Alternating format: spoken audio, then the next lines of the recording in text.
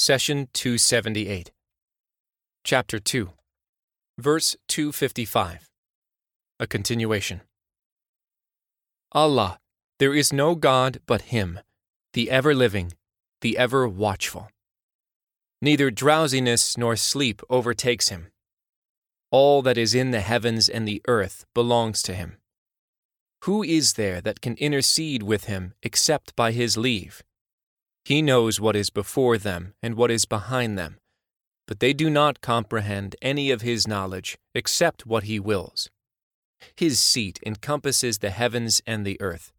It does not weary Him to preserve them both. He is the Most High, the Tremendous. Chapter 2, verse 255.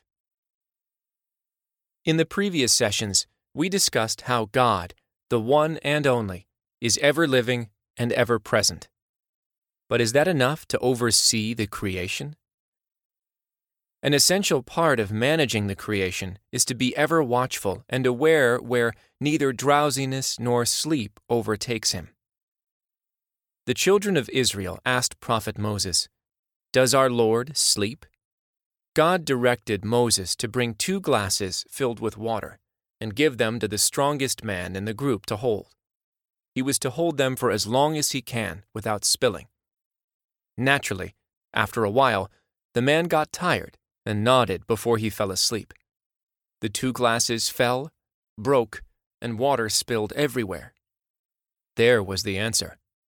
If the caretaker of the heavens and the earth got tired or fell asleep, everything would go to ruin. Isn't that the most beautiful reassurance you can get from your Lord? Isn't that the highest honor you can hope for? Allah is telling you, "Sleep well, my servant. Sleep with no care in the world, because I am always watchful. I am always in charge, so you do not have to worry. While you sleep, everything is taken care of. The universe runs like clockwork. Your lungs, digestive system, and heart do their job, all under the watchful eye of your Lord. Indeed, being a servant of God brings you the highest degrees of honor." Take note that God did not just specify sleep. He mentioned drowsiness first. What is drowsiness? It is the state of feeling dull, sluggish, and sleepy. It is what you feel after a long day, right before you fall asleep. Your eyes feel heavy. Your eyelids start drooping, and your energy is drained. God mentioned both drowsiness and sleep, so you do not assume that He can resist sleep, but may feel tired or dozy.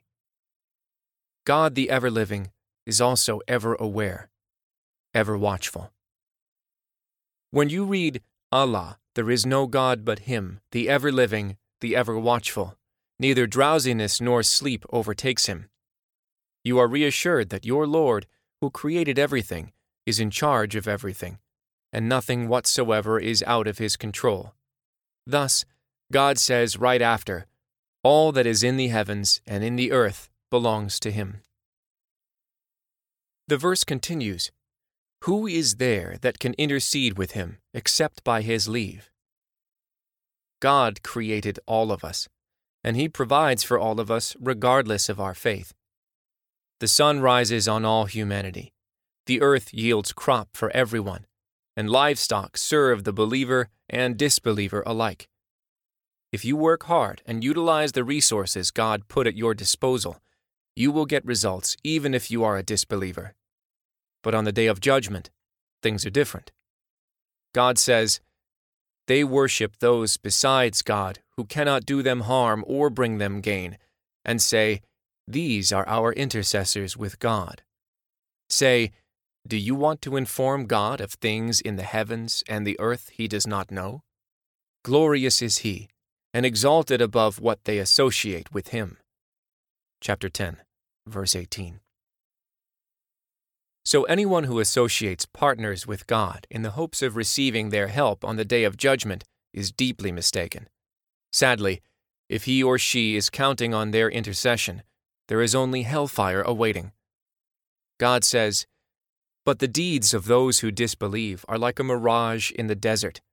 The thirsty person thinks there will be water, but when he gets there, he finds only God, who pays him his account in full. God is swift in reckoning. Chapter 24, verse 39. Allah is above taking any partners, spouses, or children.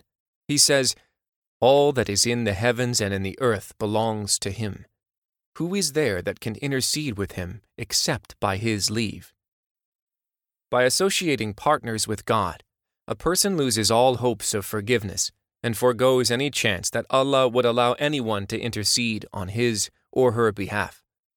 God says, "Your Lord is God, who created the heavens and earth in 6 days, then established Himself on the throne, governing everything. There is no one that can intercede with Him unless He has first given permission. This is God, your Lord, so worship Him. How can you not take heed?" Chapter 10, verse 3. And in another chapter, "And beware of a day when no soul can stand in for another. No compensation will be accepted from it, nor intercession be of use to it, nor will anyone be helped." Chapter 2, verse 123.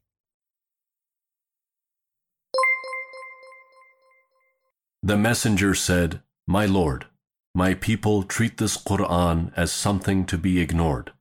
Chapter 25, verse 30. Do not abandon God's book. Please take a moment to subscribe and to share with your family and friends.